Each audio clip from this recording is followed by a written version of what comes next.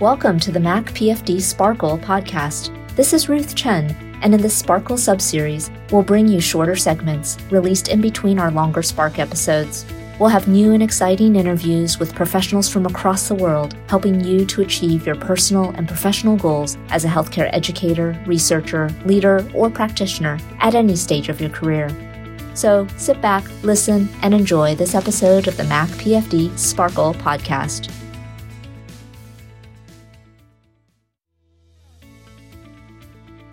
Today, Drs. Teresa Chan and Joan Sargent discuss the R2C2 model of feedback and assessment. Dr. Sargent reflects on multi-source feedback for health professional learners. In this interview, we learn about providing feedback in a way that learners will accept and incorporate to produce real change in their own practice. Hello, everyone. This is Teresa Chan, and I'm here with a very special guest, Dr. Joan Sargent. She is a legend in Canadian faculty development and someone who has done some amazing work over really many years of her career. She is now a professor post-retirement. That's a status at Dalhousie University, and she still engages in scholarship. I still see her publishing papers left, right, and center, so I know she's still very active, but she's also enjoying some level of some retirement life, I'm sure. And she is known to our kind of health professions education zone as someone who's done a lot of work around clinical coaching, specifically with something called the R2C2 model. And not to be confused with Star Wars and R2D2 or C3PO. Clearly you riffed on that idea a little bit, but I'm a giant science fiction nerd, so I might drop some Star Wars analogies or tidbits throughout just to keep things lively. But Joan, will you say hi to everyone, please? Well, hello, everyone. And Teresa, thanks so much for inviting me. It's pretty exciting to have a conversation about something I'm pretty passionate about. So thank you. Well, thank you for coming on our podcast. So wind back time, right? So again, let's go to episode 1 of the R2C2 kind of mythology and just get to the basics. How did this idea come about? Where did it come from?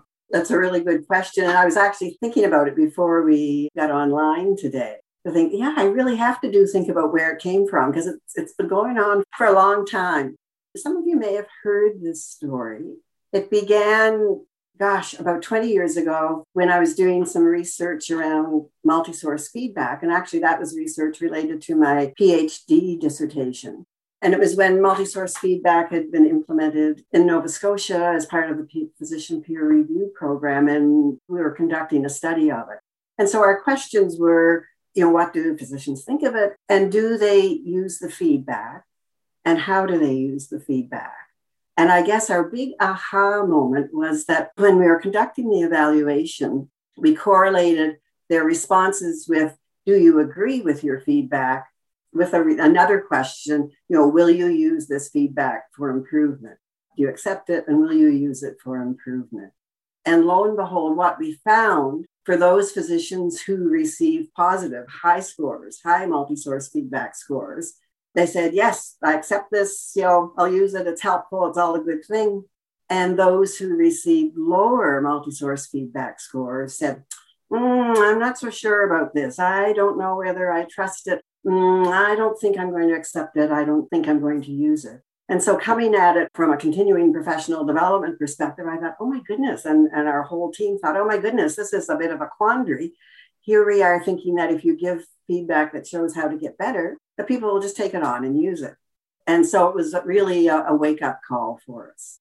So that was step 1. Step 2, that what we learned through that work too, is that physicians compared their scores with how they saw themselves, like their own self-assessment.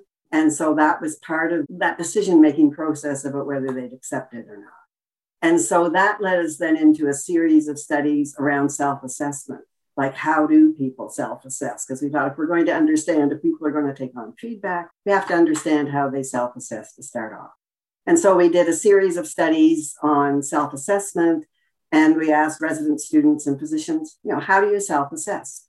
How do you tell how you're doing? And lo and behold, over all these focus groups and sites and so on and so forth, it boiled down to you have to have feedback to know how you're doing, to sort of inform your self-assessment. And so then that led us to another quandary. We'd done earlier work which showed that if feedback didn't it contradicted one's self-assessment, they wouldn't take it on.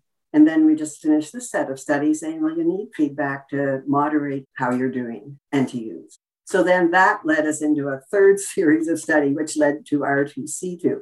How can we then enable providing feedback in a way that's going to help physicians, students, residents accept it and use it, even when perhaps it is different than how they think they were doing? That was really the question that set us down the R2C2 path. And I'll just sort of stop there and see if you've got a comment, because that may have been more than you were thinking about. Yeah, that's great. I mean, it sounds like you started with an origin story around really just being fascinated by a phenomenon. It sounds like you then developed more expertise in the area and then started realizing and seeing patterns. And so for all those junior faculty members or senior faculty or mid-career faculty who are looking to pivot into a new spot, sometimes the light bulbs just start to ping, ping, ping, ping, ping, and go up, right?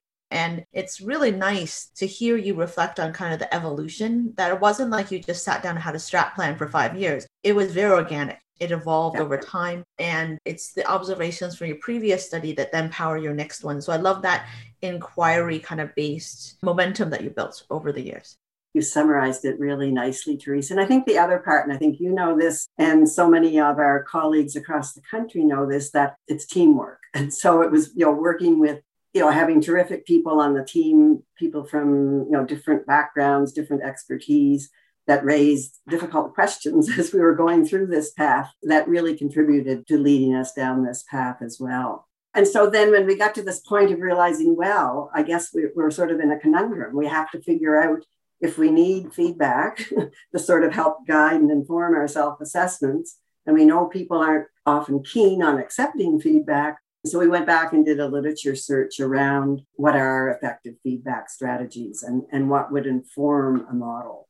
And so then at that time, we used 3 approaches in particular. One was around humanism, meaning that the intervention needs to be learner-centered, needs to be based on a relationship and trust with an interest in helping people grow. That's the humanistic point of it. The second part of it, the second bucket that we drew on, was the work that we've been doing, and Glenn Regehr, Kevin Eva, and all kinds of other people around self-assessment, and just trying to understand how people come up with their self-perceptions and recognizing that that's where the emotional part of feedback comes in, when we receive feedback that conflicts with how we see ourselves. So that was the second sort of informing body behind the model. And then the third one was really moving more into psychology, into behavior change. Like once you've, developed that relationship, been able to share feedback, work through and get them to accept it. And then that final piece is, how do you develop a plan to help them use it? So it's not just the giving of the feedback. How do you help them change behavior to act on that feedback, whether it's something as simple as, changing their technique for, taking out sutures or whatever, or if it's something, leading a team meeting or whatever it is. And from that, we drew on sort of some of the behavior change work, knowledge translation factors that influence whether or not people will change. A big part was the motivational interviewing. And I'm not sure, I think family physicians and maybe some general internists listening to this understand what that is, but just the notion of that you're really trying to engage the person and help promote their own agency so that they can take on this data, this feedback, and go with it and create a plan. So it's not something that's being done to them, that it's also you're creating agency within the learner or the colleague, whoever you're giving the feedback to. It has shades of self-regulation, like a lot of the self-determination theory work around, autonomy being really important. But I do see a lot of analogies from other works, such as the Stone and Heen work on Thanks for the Feedback from the Harvard Business School. They have a fantastic book that's been great to augment, because it has more examples. And so I know that for a leadership course I'm running, we actually gave that as a book for people to read as well. And then I think it really does bridge over, and I know you've written about this, but it bridges over into a lot of the traditions in simulation around debriefing, right? And so the simulation educators have had this really deep, rich history of, doing a sim and then really saying, okay, this is what I saw. This is, what do you think about it? And really working through people's behavioral change. And I think it's fascinating that more recently you've done that collaborative work to pull a bunch of sim educators and feedback people together as a team to really think through that and what that all means. Could you tell me a little bit about that? Because not many people do that silo smashing, right? The bridge building. Like a lot of people stay in their silos, stay in their lanes, and then they never realize that there's a great person right next door that's doing really, or down the hall sometimes, that's doing great work. That's a great question. And, it literally was, I think it was a CAME workshop, a CAME assessment program that I was part of talking about feedback. And Walter Tavares, who I didn't know at all before that, was talking about simulation. And, at the break, we just sort of got together and said, we're talking something the same language here. I was talking about the R2C2 model and talking about, observing, feedback, and coaching. And he was talking about, simulation and observing and debriefing.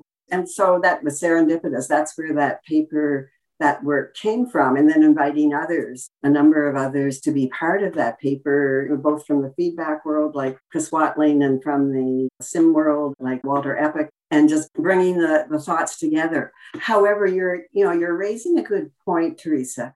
That paper, and I'm sure Walter and the others would say the same thing, that paper was a struggle. It took a long time, and it took, I'm sure, the first year or 18 months for us just to realize we weren't talking the same language, that we were sort of using the same words, but we may, less nuanced differently, and we weren't entirely on the same. So it took a long time for us to realize that we had to sort out our own language and then be really clear about exploring, what's the background around feedback, what's the background around debriefing. And I think, as you're raising this question, I think it's work that we could probably, thinking of myself, probably make more explicit, so that for all those who are involved in debriefing, sort of make that link. Oh yeah, this is pretty close to debriefing, because that's, essentially what we're trying to do through the R2C2 is engage the learner. What did you think is going on? How do you think it went specifically? What would you change? And all those kinds of questions, so that it's a partnership. It's not the preceptor setting the course. So thanks for that. That's important work. And I hope that others carry it on as well. Yeah, and I think there's really cool things when you're looking across different disciplines and different traditions, right? Even in medical education, like you saw, feedback and simulation, they're both doing something very similar, and yet there wasn't all a crosstalk. Simulation people have their journals, med ed people have their journals, health professions, educators in other disciplines. I'm sure there's nursing professors and rehab specialists that are writing in different journals, and we just don't necessarily read them all. And so, I use Twitter myself to get kind of like that conversation going, but I know conferencing, when we get back to that in the post-pandemic world, it will be a great way to do that, network with people. But I think sometimes, honestly, I like to fangirl people and just write them an email if I came across their paper. I use things like Google Scholar, which goes across different disciplines to find things. And yeah, I think it's really a really inspirational story. That's why I brought it up, because I think it's just a feat of leadership to say, maybe we should have conversations between. So speaking of, though, I was thinking of another opportunity where we got to meet up around, how does R2C2 intersect with some of the systems, health systems and clinical work that we do? Do you see this bridging into that kind of like the workplace environments, and how do we take this to those kind of scenarios? Interestingly, and whether this may be a partial response to your question, as you may know, as well as the R2C2 model, and again, at the end of this, I can give the website for where we have all the resources. So if people aren't familiar with it, they can take a peek if they want to, or feel free to email me. I love your suggestion. I'm digressing for a sec, but I love your suggestion. If you read somebody's paper or you see somebody's name and wonder what they're up to, do just send them an email. Like so often, folks are willing to reach out. But as part of the R2C2 uptake, it's been taken by the regulatory authorities in a number of provinces, Nova Scotia being one, Ontario another, Alberta, BC, and the BC gang have just published a lovely paper in Academic Medicine. I think it was it January, December, about realizing how important the relationship is and relationship-centered feedback, framing R2C2 as relationship-centered feedback, and that how it can enhance physician engagement, and they're taking on their feedback. Now, to go back to your question about can it be used in the workplace? In Alberta, through the College of Physicians and Surgeons of Alberta, part of the initiative has been, rather than just giving feedback to individual practitioners, giving feedback to teams. So to clinicians who are working together in a team, and it could be with other, with nurse practitioners or pharmacists, it could be an interprofessional team. And it could be, sort of quality assurance data, quality improvement data, the stats on how their clinic's doing, where they're doing really well, where perhaps an issue or two is. And so then they've been testing out using the R2C2 model to help them explore that data as a group. And in the same way, to get their reactions to it, that, did you think you were doing this well? Or did you think is it a surprise that you're not doing well in this particular area? And it makes us all feel awful when we see we're not doing well. So having that kind of, relationship reaction conversation, and then using, moving into the 2 C's, the content. So, what is it that we need to work on in this clinic? And then the next C, the coaching, like, what is it we need to do? Who do we need to help us? What kind of a timeline and all those kinds of things. And it has been tested out, not formally tested as in a published paper, but informally tested in a couple of other departments, hospitals across the country that I've been involved with within the quality improvement world. So how to have a discussion about your performance data or the unit's performance data in a manner that's going to be helpful and productive, inclusive, and end up with an action plan so that we can, get over all the lumps and bumps and get to work on what needs to be done. So are those the kinds of things that you were thinking of when you asked my question, or were you thinking of something a bit different? Yeah, no, I think it's great because I think that sometimes medical education really emphasizes, undergrad or postgrad, and, we do all these things, and then all of a sudden someone graduates and then they're wanting feedback. And in fact, I think we're going to be creating people who are desirous of feedback as a routine now with movements like competency-based medical education or the Triple C curriculum in family medicine. There's feedback hungry generation on the rise. And I do think that acknowledging that R2C2 is a model that you can carry through your career, you can actually probably transplant it to other realms of your life as well and do it with your academic work, or you can do it with, like, to be honest, your parenting. Like, it really depends on, there's probably different ways that you can go about it, right? Like, not so much you needing the advice for your parenting, but rather using in your parenting with your teenagers, for instance. I know some people have used it that way. Absolutely. So, the translation is huge.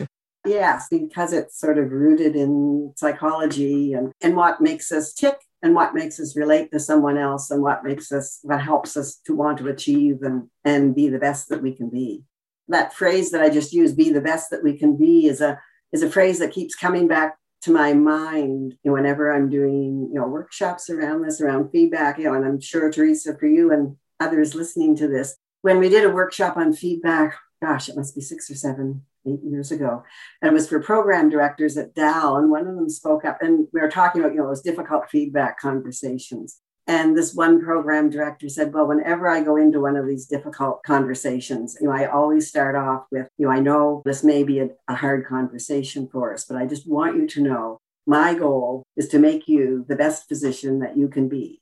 And whatever was in the feedback or whatever we say, I just want you to remember that my goal is to help you to be the very best. And, to me, that has just stuck with me forever, because it is just such a humanistic, positive kind of thing to say, so that even if it is a difficult conversation, if you can convey that message that you've got their back, you're there for them, and that this is how, and you're using the R2C2 model to try and get from that first bit to that plan that they can implement and that you can check in with them on. That alignment is so important, right? Being someone on your side is really important to understand. They're not out to get you, because any criticism will come off badly. But if someone's giving you feedback so you can improve, that just comes from a different point of view, right? And it does take a little bit of that rapport building. They talk about the therapeutic alliance with a lot of our... that wonderful work. Or the educational alliance is something that people have translated. It's the same idea, right? Like, I'm on your side. I'd like to help you. I know the words I'm going to say are maybe blunt or harsh, but, we're working towards the same end. And maybe it doesn't have to be as blunt and harsh either, because there's obviously different ways to say the same thing. And so I think you just really need to get to know the person that you're trying to give feedback to and give it in a way that's going to be done with compassion, caring when appropriate. And to be honest, depending on who it is, because if it's your teenager, love, you might need to, pull out all the stops and just really harness that relational aspect. You talked, and I wonder if I can just comment on this, Teresa, someone that you're having a relationship with, or a learning relationship. And what I've learned through this work, and I'm sure you can do it as a clinician, an excellent clinician educator, is that and recognizing that it doesn't take a long time to develop that trusting relationship with a learner. And that's, I think, a big thing that I've learned through this research over the years and talking to so many clinician educators, that in a very short time, you can sort of build that relationship, even if the student or the resident's the first day you've ever seen them, that you can convey an interest in them, let them know that you're there for them, that hopefully they have some specific goals. What you can offer as their preceptor, and what are we going to pick to work on. And actually on our website, which, as I say, I'll be sharing later on, we've got some videos demonstrating the different phases of R2C2. And, I just encourage folks to just take a peek at the one for the sort of feedback R2C2 in the moment, just for the relationship piece. It's only a 2-minute video. And the person who plays it is a member of our team who's an internist, program director in the US. And it's under 2 minutes. And in under 2 minutes, she meets a student she's never met before, asks how they're doing, builds that relationship, shows sincere interest in them, finds out what it is they're working on, and together they develop a plan for the day. They're only together, for that one day. And I've had other clinician educators look at it and sort of say, wow, I don't do that. There's lots of tips there. And I'm sure that many people do, many of those things. But for me, it emphasizes that we can form a relationship with a learner in 2 minutes. And we could be with a learner for a week or a month and still not have a good relationship. Again, because we're perhaps not using those humanistic approaches. And it's hard. For some of us, they come naturally, and for some of us, they don't. So that video can give a good tip of how to sort of break the ice and move right into relationship and developing a plan for the day. That's a really good point, Joan. Are there any final thoughts you have as we're kind of closing out this podcast? There's something that I'd love to share, and I'll try and do it briefly because I know I can talk about things for quite some time. And actually, it was the topic of the CAME webinar, which I think I did a couple of weeks ago, which is around, how can we use feedback and coaching to help foster learner wellness. And I think this has just struck me over the years as well, perhaps because R2C2 is sort of, grounded in humanism and learner-centeredness on one hand, and on the other hand, just with all the stats about depression, stress loads, even suicide in learners and physicians. And so what I've worked on for this is trying to really look at, what are you mentioned early on, self-determination theory. And in self-determination theory, it says that people need to achieve 3 constructs, 3 sort of psychological goals in order to feel well and healthy. And one of them is to feel competent, to feel that you can do something and that you're achieving it. The second one is, you mentioned autonomy. Agency may now be a better word, but it's that sense of that you have some say, you have some control over what's going on. And the third one is relatedness, which we've talked about quite a bit.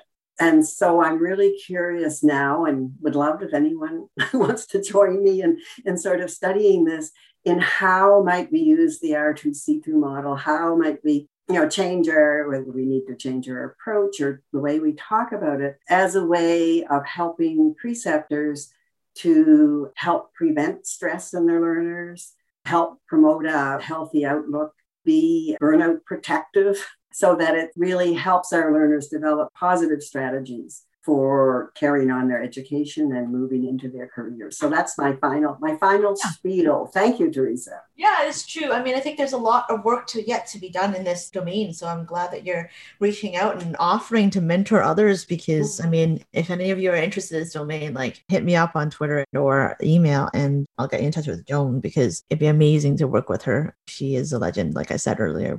So this has been awesome. I could talk to you all day, but I think we have to respect the attention spans of our listeners. So maybe we can always set another time to have a conversation. You've had a long and outstanding research career, so maybe bringing you back for another time for an episode about research pearls and kind of like your evolution of your career would be amazing. So thank you. Thanks so much, Teresa. Thank you so much for tuning in to the Mac PFD Spark podcast. Just so you know, this podcast has been brought to you by the McMaster Faculty of Health Sciences, and specifically the Office of Continuing Professional Development and the Program for Faculty Development. If you're interested in finding out more about what we can offer for faculty development, check out our website at www.macpfd.ca. That's www.macpfd.ca. Many of our events are actually web events that are free. Finally, I'd like to thank our sound engineer, Mr. Nick Hoskin, who has been an amazing asset to our team. Thanks so much, Nick, for all that you do. And also thank you to Scott Holmes for supplying us the music that you've been listening to. All right, so until next time, this is Mac PFD Spark signing off.